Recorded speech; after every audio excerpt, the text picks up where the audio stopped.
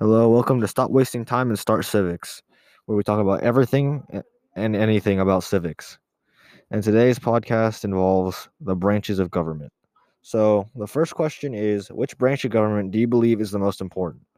Well, for me, it's the executive because it's the head and it serves as a symbol of America. It is what builds relationships with other countries. It is the branch that declares war. It is the branch that commands troops. And also, it's ultimately like whenever someone thinks of America, they also think of the president. They don't really think of the legislative branch or judicial branch. They like the president just is seen as the most powerful, despite the fact that like it's equal in nature theoretically. But the problem is the president's a lot more popular with the outside world, whereas with legislative and judicial branches, they're not as well known. And yeah, I mean, anything else about that, Ben? Yes, I think the most important branch is the legislative branch because they're the ones who are in charge of making the laws that govern the United States.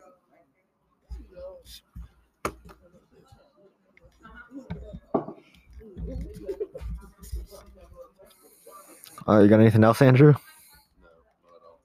All right. So now the second part of this question is, why do you feel this branch of government is more important than the others? For me, the reason why I think this branch, which is the executive branch, is the most important is because it is the branch that is capable of gaining the most power. For example, the president has slowly been gaining more power over time, which involves taking power away from the legislative branch and the judicial branch sometimes.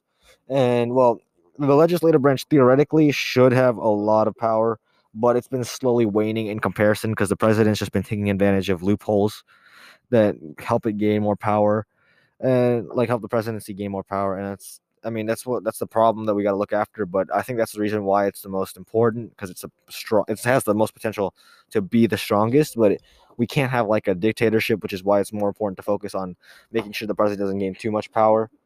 And you got anything else about that, Ben? Andrew? I think the judicial branch is the most important branch because they help with the state laws, and they just advocate for the states. You got anything else to add on that, Ben?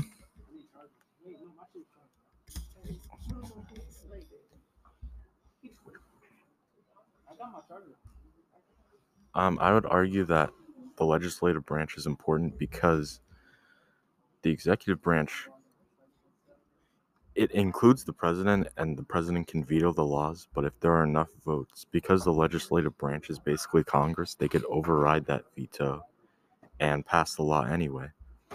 And as for the judicial branch, their job is to uphold and interpret the laws. But without the legislative branch making those laws, there would be nothing to uphold or interpret. Yeah, but don't you think that that may be the case now, but the problem is the legislative branch is losing more and more power. Meanwhile, the president's gaining more and more power. So do you think that's actually the reason why the executive branch is more important is because it has the most potential to grow, or anything else? I definitely think so. But then again, Congress is the one who makes those laws. And so the president's power is still sort of limited because ultimately Congress is the one who comes up with the laws. All right, yeah, I guess that makes sense.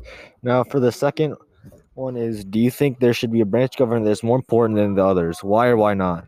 And to me, I don't think any branch of government should be more important there's the reason why we have checks and balances as a procedure for like a theory is because it's the most successful and it's the one that keeps the most it doesn't really take advantage of its people as much as like a monarchy or any other would.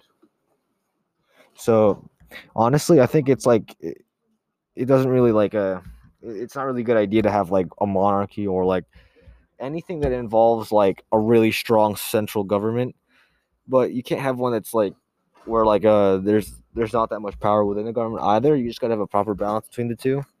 And yeah, you got anything else about that, Ben? I mean, I definitely agree. that we have checks and balances for a reason, to keep all the other branches in check.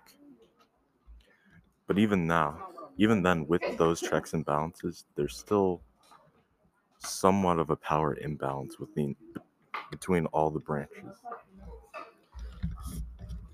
I mean, yeah, that is true. We do have a large power gap between some of the branches. Like, for example, the judicial branch is kind of in its own area. It's not like the legislative branch or the executive branch. Not many people like think of it as like a power rating, like our powerhouse and like the three branches. But yeah, we do need to like restructure some parts of it. But yeah, but I mean, there's really nothing else that like can be done as of right now unless we do something about it. Like, maybe we can go to Congress and like say, hey guys, how about you give more power to the judicial branch or something like that, because they're really like lacking in what they have. And yeah, so you guys got anything else? Nope. So this concludes our episode for government branches of government podcast. See you later.